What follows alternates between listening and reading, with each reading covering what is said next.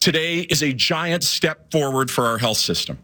It was made possible by two adversaries asking what we have in common rather than what separates us. It happened because we rolled the dice that cooperation yields more than conflict. Federal Health Minister Mark Holland talking about this Pharmacare bill tabled in the House of Commons today, as he alluded to, a byproduct of the supply and confidence agreement between the Liberals and the NDP. So the goal is here national universal Pharmacare. That's what the minister says. So this isn't the end of it. But this is a beginning stage that is going to take quite some time to actually implement. So there's going to be no money for this in the upcoming federal budget. The minister says because this still needs to pass through Parliament. They still need to strike deals with the provinces. So we'll be looking at next year's budget at the earliest. So in terms of anybody actually being able to take advantage of this program, who knows when that's going to happen. And so the idea of this going beyond diabetes medication and birth control, that's a long way down the road. And we'll certainly be having an election long before we ever get to that point. So maybe there's some political uncertainty about the future of Pharmacare. But nonetheless, the bill has been tabled. So the process now begins to make this law and to try to implement some kind of national Pharmacare. The idea of a single-payer system for pharmaceutical drugs, for prescription drugs, that mirrors how our healthcare system works. So what could this look like? What are the challenges here? Well, joining us for some further analysis, someone who's been following all of this very closely. Very pleased to welcome to the program here this afternoon, Rosalie Waj, Senior Policy Analyst and lead of the Health Policy Research Program at the C.D. Howe Institute, cdhowe.org. Rosalie, thank you so much for making some time for us here. Welcome to the program. Oh, thanks for having me. It's, it's a long time coming, and I guess it's a big day to get the news. I mean, I suppose it is somewhat historic in a sense. Like, what's your sense of, just on the grand scale of things, how this ranks? Well, given that Canada is really the only developed country with a universal insurance system for hospitals and physician services, but not for prescription drugs, I'd say this has been on the to-do list basically since we implemented a universal Pharmacare system. Getting there's a big challenge, obviously, and a lot of this is going to depend on the details. So now that you've been able to have a glance at the legislation, does anything jump out? I mean, did anything surprise you, first of all?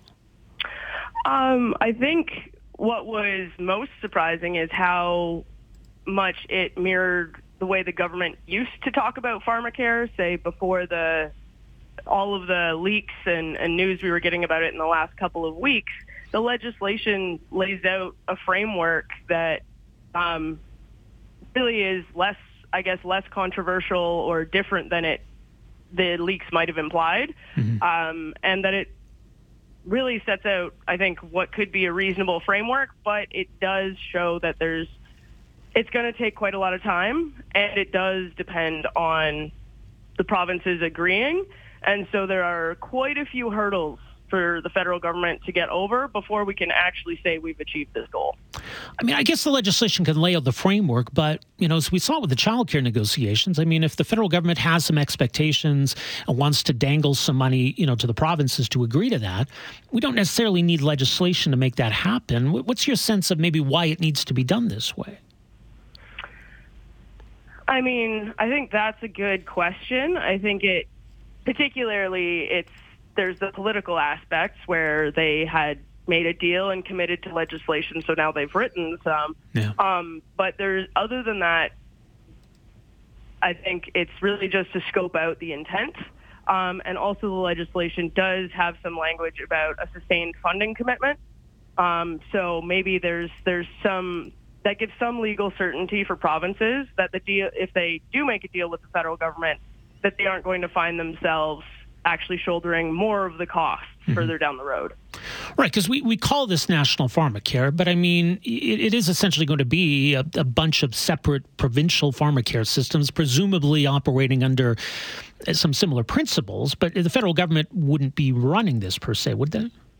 No, they wouldn't. It really, it looks like they are planning to make agreements with provinces and have provinces then actually provide the coverage. This makes sense since provinces already have drug insurance programs, and adapting the existing programs is likely to be a better and less costly idea than creating an entire new program and administration at the federal level and then the resulting disruption in the public and private insurance markets. Well, and that's a big question. I think people are already asking, like, what's going to happen to the coverage I already have, that sort of thing. And so I do wonder, I mean, Alberta and Quebec are hinting that they may opt out, but if the federal government wants to give them money to fill some of those gaps, they're willing to do that. Do we still get to something we can call Pharmacare if it's done that way? Well, I would say that there is at least some Pharmacare coverage across the country already. It varies by provinces as to who's covered and what the costs associated with it might be, but really somewhere between 5 and 20-ish% of people, depending on who made the estimates, do have a need. And so I think that even if we couldn't say that this is truly a national program, since quite automatically 2 provinces aren't likely to be included, that making improvements in other provinces is still a good thing to do. So I'd say this is also a case where you don't want to let perfect be the enemy of the good, and taking the first steps in the direction of improving coverage and working with the provinces that are aligned with that goal can start the momentum towards what I think the government hopes will eventually be a national program. Given that Quebec has had coverage since the 90s, however, and first payer system isn't compatible with their current insurance system, it's unlikely that Quebec would ever be part of the national healthcare system. But Quebec already has a quite unique healthcare system and does things a little bit differently than everywhere else already. Right. What do we know about those Canadians who do fall through the cracks, or those who struggle to cover the cost of their medications, and what would seem to be the most effective way of helping them? Well, I think that there's sort of 2 things to think about. There's the current unmet need, and then there's also maybe who is currently getting access to diabetes drugs and contraception and whatnot, but purely through the private insurance market or, through their own costs. I think the people that don't have insurance and are low income, women or visible minority groups, Indigenous peoples, there are certain groups that are much more likely to have a Pharmacare need. And so the government can really take a couple of different strategies to try and address that. But I think that really the most effective one is to target your program or solution to those that currently don't have coverage, as opposed to maybe creating new coverage for those that aren't lacking. Well, it sounds like we're going to do that. I mean, so I would imagine maybe that comes with a higher price tag if we take a more universal approach. But do we have any idea of what this might cost? Well, the federal government seems to think that it'll cost about $1.5 billion. But I can say that to start. But I can say that currently, or at least actually 2021, public and private insurance spending on diabetes drugs that doesn't cover the whole population was about $3.3 billion, with an additional $500 million coming out of Canadians' pockets. So it's quite clear that the federal government expects that the provinces will still shoulder some of this cost, but it's unclear how much, really, if it becomes first dollar spending, we are effectively shifting all of the private insurance spending onto public budgets. And in terms those of that actually have expensive, good health insurance could potentially see their coverage change, or simply, if their coverage remains the same, it's now being paid for by taxpayer dollars instead of by the employer premiums and the insurance company. I mean, if the goal is to get to a point where all drugs are covered, maybe the order in which we get there becomes a little bit moot. But the government's made a decision to start in these 2 areas, birth control and diabetes medication. Was that somewhat of an arbitrary decision? I mean, or does it make sense at some level that we would start here? What did you make of that? Well, I'm not a medical professional, so I certainly shouldn't be the person that picks what is the best thing to cover. But I also feel that politicians are generally in a similar category of maybe not knowing what is the biggest need for Canadians or what would have the largest impact for the broadest number of people with the least amount of spending. So it does appear to be slightly arbitrary.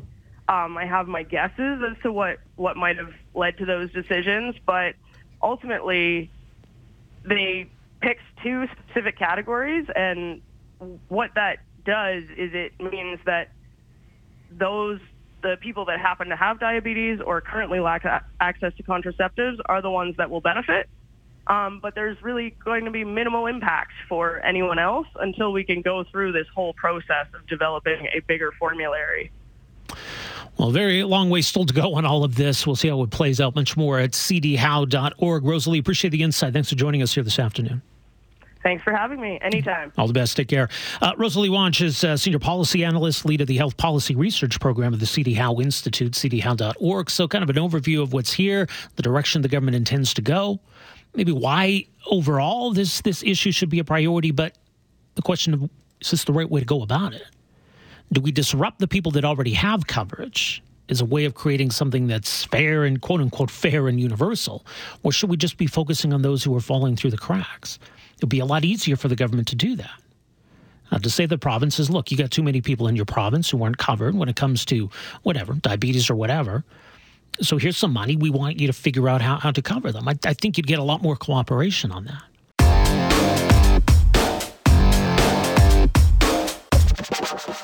Bad actors target our most vulnerable, our children. They spread vile hate and encourage impressionable people to commit violence. We know the harms we experience online can have real-world impacts, with tragic, sometimes fatal, consequences. So that was Justice Minister Arif Virani this week announcing Bill C-63, the Liberal government's new online harms legislation. And while this bill doesn't go as far as maybe some had feared, or even as far as the government had previously suggested it might, it is a wide-reaching and far-reaching bill. And no doubt there is a lot of awful stuff out there on the internet, some of which already is illegal. This is meant to give some additional tools, I guess, to force internet platforms to take down or otherwise make inaccessible some of that content. And when it comes to things like child pornography, that kind of stuff, revenge porn, who would disagree? But as I say, this is far-reaching legislation. A lot of this has to do with hate and hate speech and how we police that. Now, there are laws in the criminal code that deal with hate speech. There will be another one created by this. And there's also going to be an opportunity then for individuals to take such matters before the Canadian Human Rights Commission. And this harkens back to a time when we had a section that dealt with online hate that fell under the Commission's purview, the former Section 13. So what are the free speech implications of all of this? What are the constitutional implications of all of this? Well, our next guest and their organization definitely has some concerns. Josh DeHaas is a counsel with the Canadian Constitution Foundation, more at theccf.ca. Josh, good to have you with us here. Welcome to the program. Happy to be here. So is it fair to say that this bill doesn't go as far as maybe we'd initially been sort of conditioned to expect? Well, in one fairly important way, it doesn't go quite as far, and that's because the previous iteration of the bill would have required social media companies to take down all kinds of harmful content or quote-unquote harmful content within 24 hours, and that would have been very, very problematic because, you know, when a social media company is being told they'll be liable if they don't immediately take down speech that is considered hateful, for example, that's going to lead to them always erring on the side of taking down all kinds of speech. And we saw that happen in Germany. And so that's a big concern that's not in this bill in the sense that the only 24-hour takedown requirement, it relates to child exploitation images. And that's something I think everybody can agree we want to get off the internet as quickly as possible. But there are certainly some other, much of what was really bad about this bill remains in this bill, and that includes things like the Canadian Human Rights Commission, process where people will now be able to go to the Canadian Human Rights Commission and complain that somebody committed discriminatory speech against them online, and they can potentially be hauled through this process where they might face a big fine or be required to pay compensation for speech that is discriminatory according to the commission. Right, and let's dig into that a little bit deeper, because we did have that previously. The government insists this time that we are still going to use the criminal code definition of hate, but obviously these matters that come before these commissions, it's not the same as prosecuting and proving a criminal charge in court. So what are the concerns about opening this door? Yeah, that's a really important point. So when the current hate speech laws, they require the Attorney General's consent just to have hate speech charged. And then a judge will take a look at whether hate speech has been committed. And it has to be proved by the Crown beyond a reasonable doubt, which is a very high threshold. And, we don't see a lot of prosecutions for criminal hate speech because of such a high threshold and those safeguards built in. In this case, you'll be able to go to the commission. That would be on a civil standard. So the commissioner or the tribunal members would be looking at whether or not the standard has been met on a balance of probabilities. And instead of it being the Attorney General and the Crown deciding whether to go forward, it could be anyone, any individual or group that feels that they've been offended by speech online and that in their view it rises to the level of hate speech. They can take you to the tribunal. They can threaten to take you there. If they do take you there, you have to defend yourself, potentially hire a lawyer. Your reputation is going to be impacted by that, even if at the end of the day, the tribunal doesn't find that you committed this discriminatory speech. But it will be easier for them to find that because the standard is just this balance of probabilities. So how subjective still then is this notion of hate speech?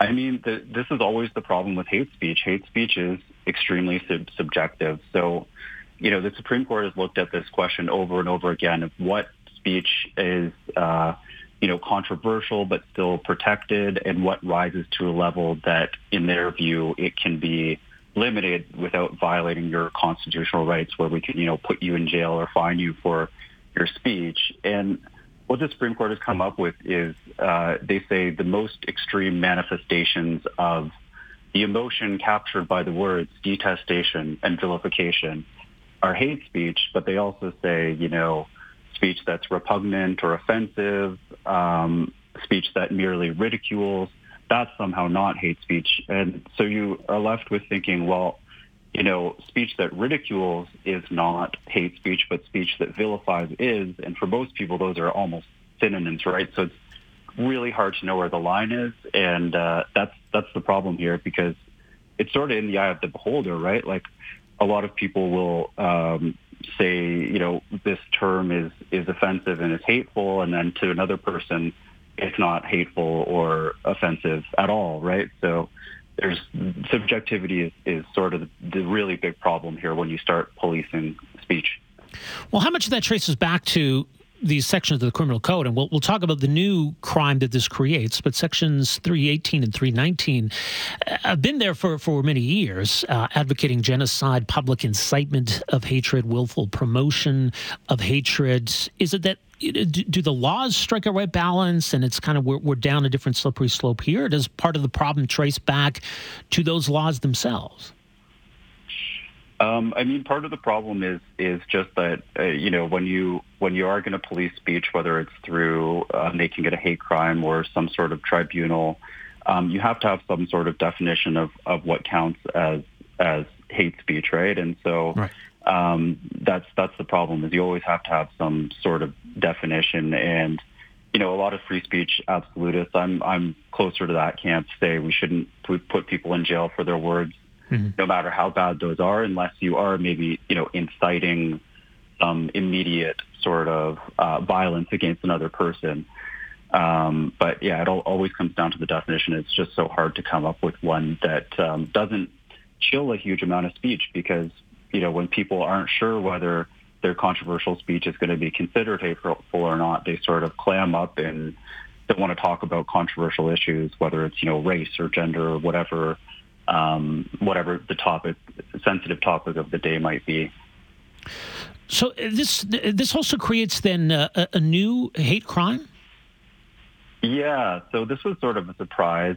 They're calling this a standalone hate crime provision, and it's a bit of a job dropper, actually, because it applies to any act. And basically, if you are committing some other crime, like, for example, you committed an assault, at present, the judge at the sentencing can give you like a stiffer sentence if that assault was hate motivated, according to the judge. But this provision will allow police to actually charge people with a hate crime, in addition to any other crime, right at the front end. And it seems to be meant to sort of encourage more charging of hate crimes whenever there's sort of some allegation of hate involved in some other crime. And what makes it a jaw dropper, in my opinion, is not only that it applies to every other act, but also it comes with a up to life imprisonment. And even if you're not going to see a lot of people put in prison for life for this, it is quite scary to think that you could go to jail just for life, just for words that are, hateful or deeply offensive. Right, and that would be the advocating genocide as a new maximum sentence. Oh, that's in addition. So that's actually, okay. Yeah. So advocating genocide has been in the code for a long time, and it had I believe it was a 5-year maximum sentence, and now that's been increased to life. And then there are the other hate speech provisions, right. The public incitement and the willful promotion. Those have increased from 2 years to 5 years maximum sentence, which is a little odd because this other hate crime provision says life. But there you go. That's what they decided to do. Well, a couple questions arise, and you mentioned, cases that have gone to the Supreme Court around hate speech. I do wonder if you imagine there's some sort of a potential challenge here.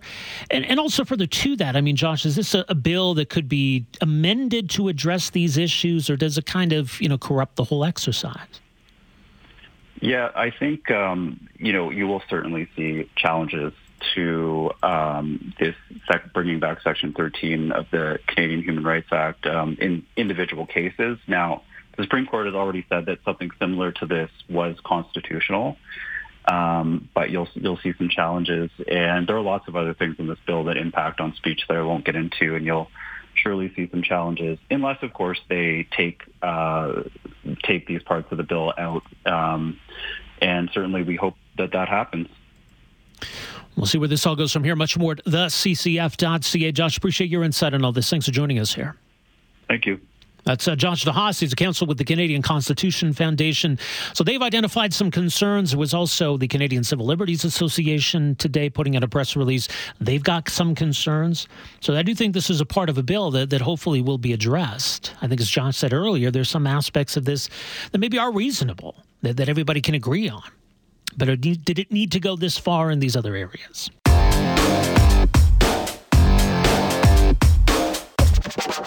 Renewables have a place in our energy mix, but the fact remains that they are intermittent and unreliable. They are not the silver bullet for Alberta's electricity needs, and they are not the silver bullet of electricity affordability, because each new development risks driving up the transmission costs and makes Alberta's utility bills even more expensive. So that was the Premier yesterday announcing the end of the moratorium on approving new renewable projects and the new rules that the industry are going to have to operate under moving forward. But it's those kinds of comments that make people wonder whether this is a Premier that takes a dim view of renewable or alternative energy, and whether this is maybe a government that's attempting to knock the industry down a peg, as opposed to just kind of having any kind of a level playing field.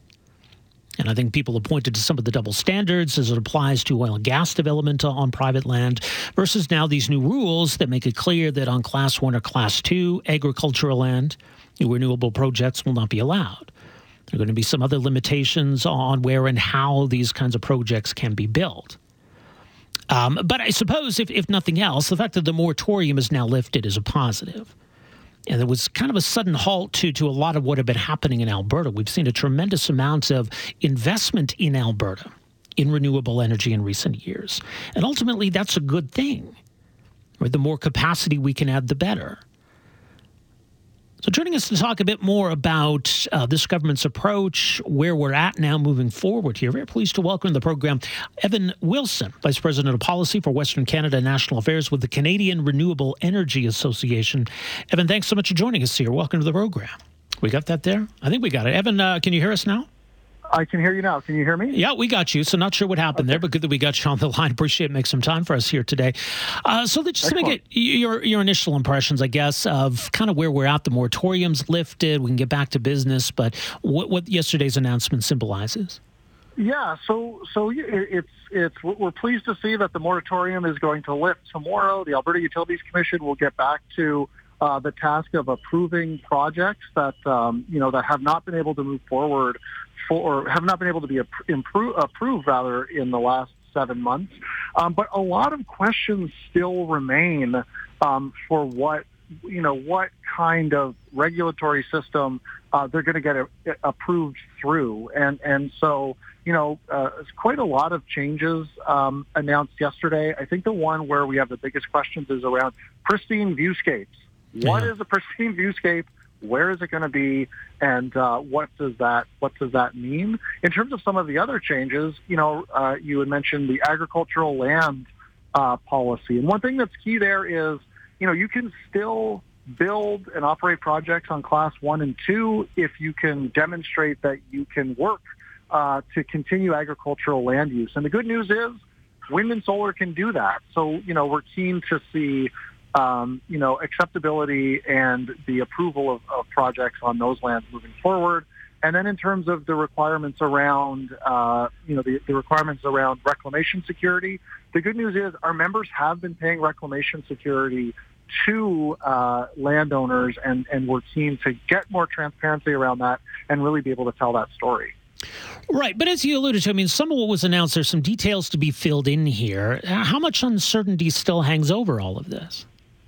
Yeah, we've got, there still is uncertainty here. Like I said, uncertainty around the pristine viewscape, the what and the where that is. I think some other things that people should keep their eyes out on are, the reason that the moratorium happened was so that the AUC could have conversations about permitting and market reforms. We're still waiting for announcements about what market reform looks like. It's been because of Alberta's energy-only market, the deregulated market, which has allowed wind generators, solar generators to sign contracts with large power buyers. That's what's driven, these projects. And we don't know what is going to happen in the market reform conversation. We're expecting announcements on that soon. But that is a question mark. The announcement yesterday talked about reforms to the transmission system. We are very keen to have conversations about what that will look like, and ensure that, any changes to the rules surrounding transmission still allow wind and solar to generate here. So, some pretty big questions still lie in front of us. Right. And what kind of conversations have occurred even this week? Or, yesterday, have you had any conversation with the minister or government officials? Is there at least the opportunity for that in the days ahead here? Yeah. The conversations, we've had ongoing conversations with government. We have been in touch with officials at the Alberta Utilities Commission. We have been very active in conversations, and we really hope that what we are bringing forward about, the benefits that renewables bring in terms of investment, the benefits that renewables bring in terms of meeting customer demand, are being heard, and that we can move forward with minimal changes to, some of these items under discussion. A couple of things that the Premier talked about yesterday, I want to give you a chance to address. She talked about transmission because, obviously all these new projects represent new capacity. That certainly can help alleviate prices. But, the transmission that's needed to get that capacity to market, how does that need to be dealt with? Yeah, I think that, the way that this has typically been dealt with in our transmission system is the costs of the transmission system are typically allocated to, or are allocated to customers. And the reason that is because, if you had a split between payment for the transmission system between customers and generators, well, the generators who are selling power are just going to price the cost of transmission into their service, right? Mm-hmm. You know, if a generator pays for transmission, well, then the customer is going to pay for transmission through the generator. So, you know, we think that having, you know, a process that allows the clearest pricing signal to be sent for the transmission system is the best way to do it, and that would involve minimal reforms. One thing to keep in mind as well is, you know, given the amount of renewables that are coming online, we're expecting to see significant downward pressure on the power price overall, which, you know, may have an effect of you know, offsetting any transmission costs that may be incurred. Well, if we reduce the power price by having low-cost renewables on the system, you know, we might be able to find a pretty good balance of delivered cost. Right, and during those times where, you know, it is generating a lot of capacity, you know, it means more on the grid. It means lower prices. It even means Alberta's in a position to export, which is valuable.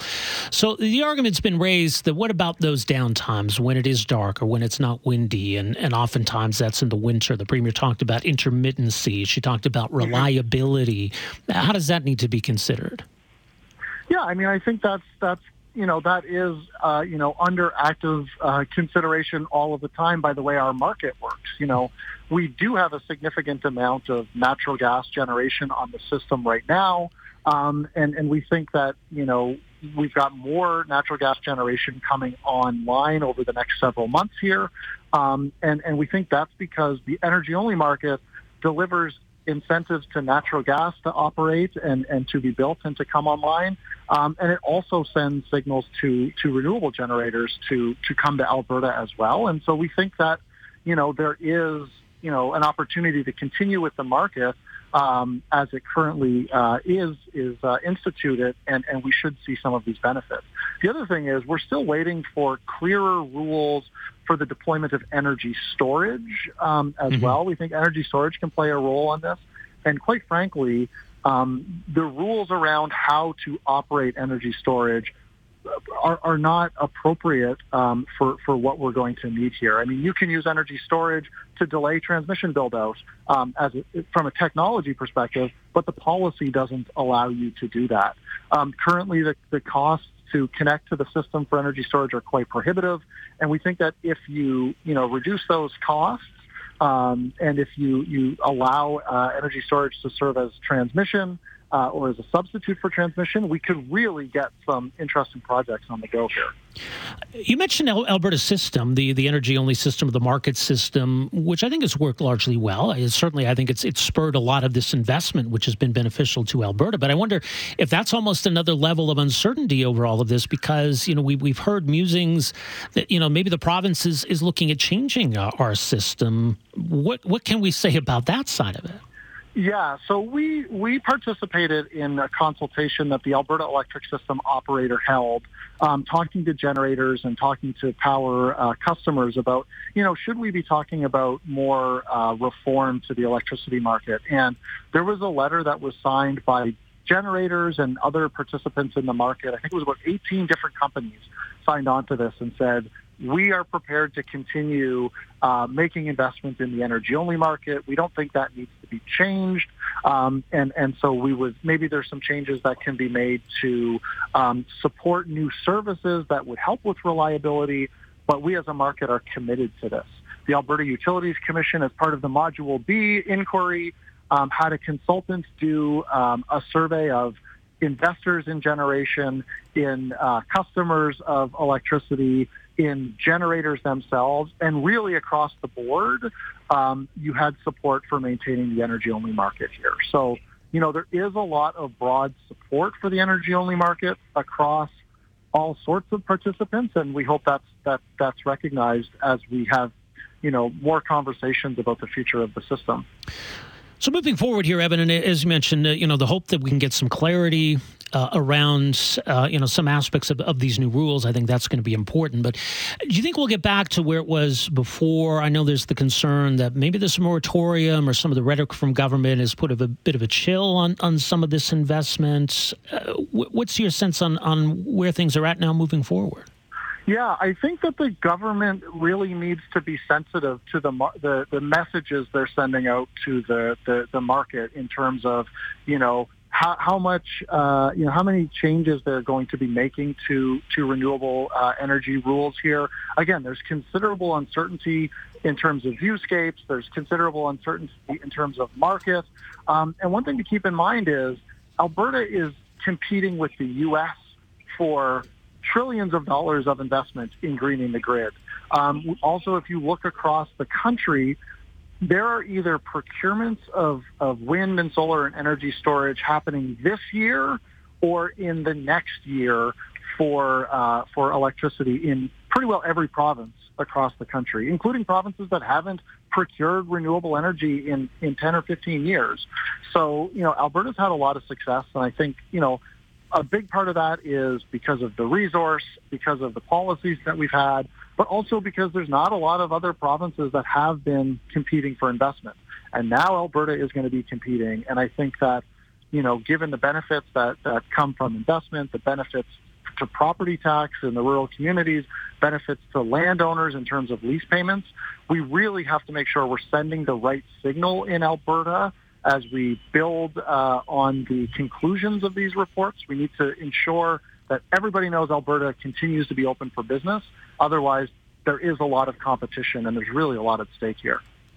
Well, much more at renewablessassociation.ca. Evan, thanks so much for joining us here this afternoon. Appreciate your input on this. Yeah, thanks so much for your time. All the best. That is Evan Wilson. He's Vice President of Policy for Western Canada and National Affairs with the Canadian Renewable Energy Association. So some reaction from them to what was announced yesterday.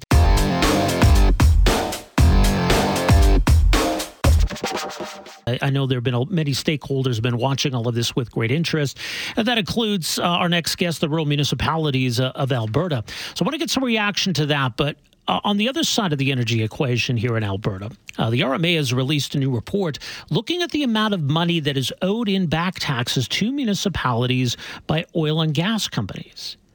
And that obviously has an impact on what municipalities are able to do. That affects their bottom line.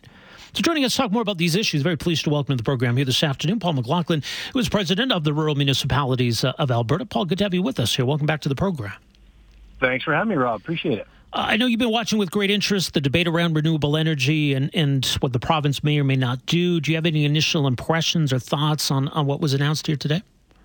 Well, I think there's a lot of missing details as it relates to how each of those components work. But, for the most part, my organization and the folks that I represent really asked for three things. They wanted to have a conversation around agricultural land, really, productivity, making sure that we're ensuring food security, and those discussions around that were part of the discussion. The second piece was restoration and reclamation. I mean, we live the dream around, orphan wells, suspended and abandoned wells all throughout the province. So we want to make sure that the future is taken care of as it relates to restoration and reclamation.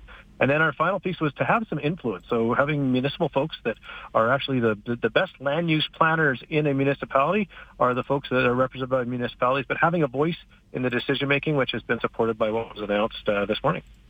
Yeah, that was something that the province made a point of noting, that municipalities will have a say in that process, so that's something you were hoping to see.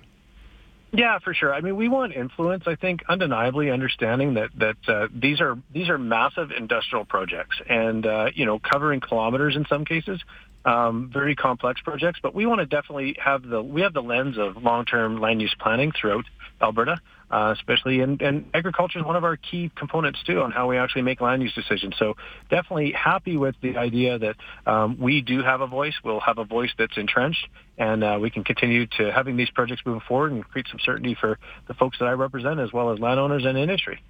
Right, and I mean, you speak, of course, as mentioned, as the the Reeve of Ponoka County, as well as representing this association of other municipalities. So responsible energy development, when done right, can be a real benefit to these municipalities. But that assumes then that these companies are paying their taxes, and this speaks to the report that the RMA has put out today, that there's a significant and a growing back tax bill when it comes to oil and gas companies. Give us a sense of how big this problem is. Well, for sure, Rob. First of all, this is the sixth year. I sure hope it would have ended. $251 million, little less than last year. $42 million of new taxes. So and 55% of those companies are still operating.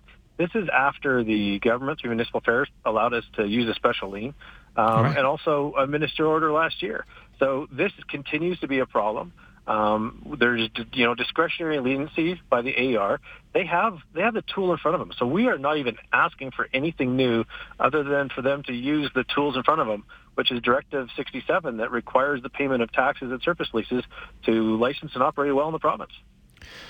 Well, I'm curious then, because as you point out, and this was something the Alberta government announced in response to these concerns. So the Municipal Government Act was amended, giving municipalities secure status, as mentioned. So with these changes that were announced, why hasn't that made a difference? Because I think that especially the ministerial order was triggered when you're transferring assets. It turns out that you can run an oil and gas company and not transfer any assets or drill new wells, continue to operate, and not trigger any of the provisions that are there. By the time we figure out a company is bankrupt to employ the special lien, that company's been stripped bare, and ultimately we're left holding the bag to the tune of $250,000. So we've written off $500 million effectively unless the AER starts to move forward on this topic. So what can the AER do then? The AER can become a regulator and not a cheerleader. There's zombie companies that are wandering around on the landscape, that their liabilities far exceed their assets. And what they do to get by is they don't pay surface leases or taxes. There's a part of the industry no one wants to talk about. Most of the companies in the province, they all pay their bills. There's a small component, everybody knows about them, and the AER just has to have this stop. They have to make sure that you pay taxes and surface leases in order to operate a well in the province of Alberta. So you're suggesting they're choosing to turn a blind eye to this? I believe they are turning a blind eye because we provide them on a regular basis the list of companies that aren't paying, and those companies are continuing licensed and allowed to operate year over year. There's companies that have been not paying taxes for 5 years, and they're continuing to operate. So it is obvious that the AER is turning a blind eye to this topic. So the response would be, if they're not willing to pay, to at least not let them operate.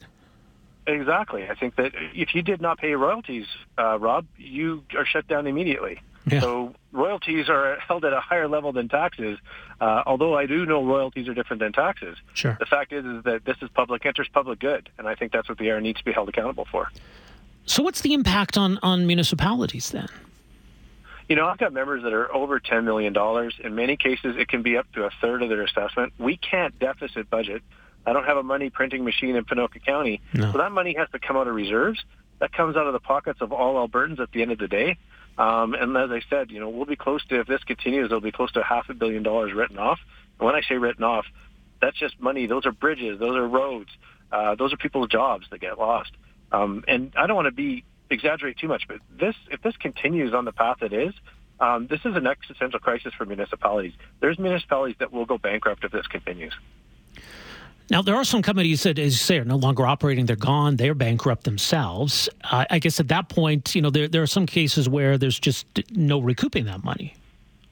That's correct. Yeah, the liability management ratio, if you're below 2, which is 2 assets to every 1 liability, as you slide down into receivership, the environmental liabilities are so high that there's no ability for you to recoup anything. Right now, there's 238 companies with $5 billion of environmental liabilities and below the 2 ratio of assets. So effectively, you have 238 zombies wandering around on the landscape, not paying people their surface rates and not paying taxes. We understand that when a company goes bankrupt, get in line, and the reality is that with the Redwater decision, environmental liabilities come first. Mm-hmm. And by the time the environmental liabilities are paid for, there's nothing left at the end of the day. So we're frustrated that the AER is being a cheerleader to a lot of these companies. You heard from the Premier that this industry has got about 10 years, peak years. You need to fix it now, because 10 years from now, we're in a lot of trouble if this continues. Well, no kidding. I guess part of what you're talking about, the problem here is that, we're ignoring the problem, and then these companies go bankrupt. So we get to a point where that's not recoupable. But if we were acting sooner, or I guess with more purpose, you could deal with this situation before it gets to that point. Exactly. It's just a loophole. Like I said, a very few number of companies do it. But you know what? When you leave a loophole that is there, just fill the loophole. This becomes an untenable problem 3 or 4 years down the road when these taxes are paid. We still actually have to put them on the books. so I have to eat them year over year. My municipality's written off $6 million, the county of Ponoka. Right now I've got $2.3 million on the books. The company was operating up to a few months ago, and the stark reality is this should have been stopped 5 years ago. So again, we just want to hold the AER accountable. And my members have been pretty patient on this, and they just told me, Paul, unleash the hounds. Enough is enough. So in terms of the province giving more powers to municipality, have we maxed out that side? Does this all now fall on the AER? I think it all falls on the AER. They have all the finance numbers in front of them. You have to have a declaration of a gas facility. So the one that has all the information is the AER. We've provided the AER of the list of companies that are faulting on taxes. We picked up the surface race piece because the issue is that, you know, can you imagine that you owned a rental property and someone just decided to not pay rent for 3 years and you had no recourse? So you went before the land tenant board and they just said, not my problem? Because that's what we hear from the AER, is that it's not their problem. And constantly over the years we've been hearing, hey, everyone should pay their taxes. But, you know, it's a little more complex than that. Well, I know how complex it is, and someone just has to have the courage to lead and regulate. That's all we've ever asked for. Well, much more at rmalberta.com. Paul, we'll see where this all goes from here, but thanks for joining us this afternoon. Appreciate it. Appreciate the time to tell my story. All the best. Paul McLaughlin, Riva, Ponoka County, President of Rural Municipalities of Alberta. So their frustration that even though the province gave municipalities new tools to address this, ultimately they say the problem's with the Alberta Energy Regulator.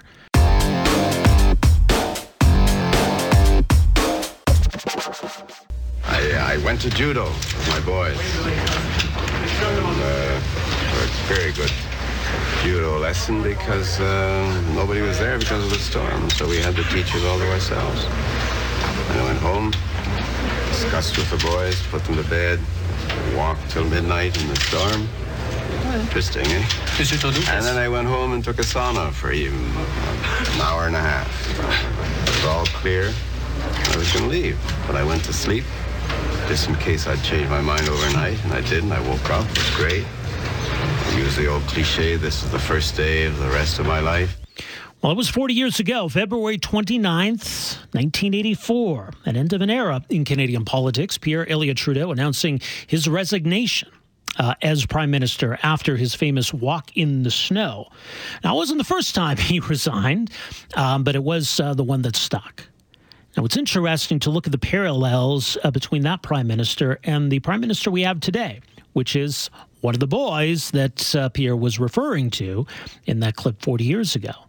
Like his father, Justin Trudeau has been the Prime Minister for quite some time and is facing a lot of questions about his future, whether he intends to run in the next election.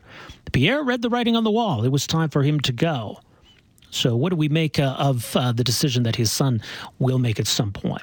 Well, joining us for more on the historical significance of that moment 40 years ago and also some of the parallels to the situation today, we're pleased to welcome to the program here this afternoon Raymond Blake, who's a professor of history and Associate Dean of Research and Graduate Studies at the University of Regina.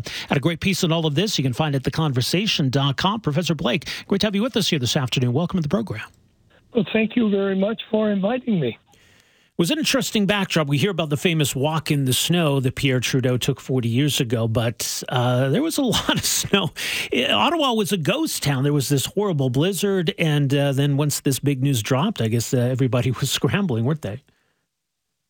Indeed. And you know, not only on that day, but the phrase itself, a walk in the snow, has become sort of a part of the Canadian lexicon. Yeah. It's something we talk about today as if, oh, of course, everybody knows what you mean by walk in the snow. You're going to make an important decision. Yeah. Well, and I mean, that's how he did it, as cold and blustery as it was. Pierre Trudeau says he took a walk with his sons, took a walk by himself. But obviously, I mean, it was a consequential decision. He had resigned once before, of course, and came back. But what was the situation he was facing in 1984 after all of those years in power? Well, first of all, he's facing as all of us do, the question of age. He's approaching 65. He's been in Canadian politics and Quebec politics now for a very long time. Came to Ottawa in mid-1960s, became Liberal leader, became Prime Minister in 1968. So when you look to 1984, it's 15 years. And he had, of course, many scars during the battles with the provinces and the opposition, of course. And he had lost, as you pointed out, in 1979, came back in 1980. But when he came back in 1980, he made it very clear, and he talked about it not a lot, but enough that Canadians knew that this was his last time as Prime Minister. He was going to run again in the next election. And in fact, a week or so before he made that walk in the snow, he had talked to the Liberal Party president, Iona Kaminoa, and talked about sort of leaving and when they would sort of, not when they would the date be, but to let her know, that this is coming. But the announcement, a day that comes around every 4 years, ties in very much to the way that Pierre Trudeau approached politics. And he always wanted to be a non-politician, although he was a very successful politician. And but it adds to the mystique. It'll be another 4 years before they can talk about his resignation. It comes around, as you said, every 4 years. Right. And I mean, it was an interesting moment for the Liberal Party. And we know what happened in the subsequent election with John Turner at the helm. And maybe that's inevitable, whether it was Pierre Trudeau or John Turner or somebody else. We've seen a pattern of Canadians, deciding for change after a decade or so, roughly speaking. So did Pierre Trudeau, to some extent, maybe see that writing on the wall, do you think? Oh, absolutely. One of the failures of so many political leaders in Canada and elsewhere too, I suspect, is they don't know when to leave. And generally when the polls were down, as they were in 1984, Mr. Trudeau was somewhere, slightly above 20% in the polls. Even the party insiders were saying it's time for him to go for the good of the country and especially for the good of the Liberal Party. In 1980, he didn't win a seat west of Manitoba. The numbers in Quebec were not favorable to the Liberal Party. And, of course, Quebec had been voting Liberal for generations. Mm-hmm. And we saw in 1984, it really did reject the Liberal Party. That was Mr. Trudeau's party, although John Turner was then the leader of the party. So he knew that he probably couldn't win another election. What do you see as the parallels to the situation his son now faces today? Obviously, Justin Trudeau is much younger than his father was at the time, but beyond that, there do seem to be a lot of parallels. Well, every political leader, after being around for 7 or 8, 10, almost a decade, they wear out their welcome, and certainly the political situation facing Mr. Trudeau is very similar. That was one that faced his father, 40 years ago. The Liberals are down in the polls. He is now dealing with what appears to be to Canadians, and if polls are correct, an opposition leader that people are now beginning to think would make a reasonably good prime minister. People within the Liberal Party are beginning to whisper, and some of them speak openly about the time for Mr. Trudeau to go. There are people in the wings apparently waiting to launch their campaign to replace him as leader within the party. And so the parallels are striking, not just because it's a father and son, but because after 8 years in office, most politicians realize that the opposition is gaining strength. And if there's a viable leader, it just makes their time more difficult. Mr. Trudeau, Pierre Trudeau, was lucky in a way that, there were no great leaders. Robert Stanfield, everyone talks about the best prime minister Canada never had. Mm-hmm. But he was a rather, with all due respect to Mr. Stanfield, a very dull character in the 1980s when, the world and certainly Canada wanted a charismatic leader like Mr. Pierre Trudeau. Well, much like today, it's hard to see who might be the successor to the younger Trudeau, and maybe again that situation of a politician not knowing when to leave. Doesn't sound like Justin's inclined to take a walk in the snow anytime soon. In fact, suggests that he might even contest the next election. So maybe breaking with his father in that sense. Well, and probably we don't know what's going to happen in the future. But if he stays on as Liberal leader, he may be like his father and return as Prime Minister yet again. It's happened with Mr. Trudeau. It happened with Mr. Mackenzie King in the 1930s. So it's not unknown, and particularly given Trudeau's age, he could stick around. Probably not, but he could if he loses. If he loses, he may come back. But I can't imagine being Prime Minister and then going to the opposition benches would have much attraction for him. I imagine not. Well, we'll see how that all plays out. In the meantime, a look back at what happened 40 years ago. Your piece that's up at theconversation.com. Professor Blake, thanks so much for your insight on all this. Really appreciate you joining us here. Great to speak to you. There you go. Raymond Blake, professor of history, University of Regina. So some thoughts on this day 40 years ago, the walk in the snow and Pierre's resignation, and the situation that the younger Trudeau now finds himself today here on this leap day in 2024 as Prime Minister. It's 4:41 in Ottawa. No word that the Prime Minister has taken a walk in the snow today. I'm not even sure the weather situation in Ottawa. No, I don't think Justin Trudeau's resigning anytime soon. I was once of the belief that he wouldn't be the leader going into the next election. I'm no longer convinced of that. I actually think he will. Thanks for downloading and listening to the podcast. Don't forget to subscribe, rate, and review for free at Apple Podcasts, Google Play, or wherever you find your podcast. You can also find me on Twitter at Rob Breckenridge, and you can email me rob@770chqr.com. Talk to you next time.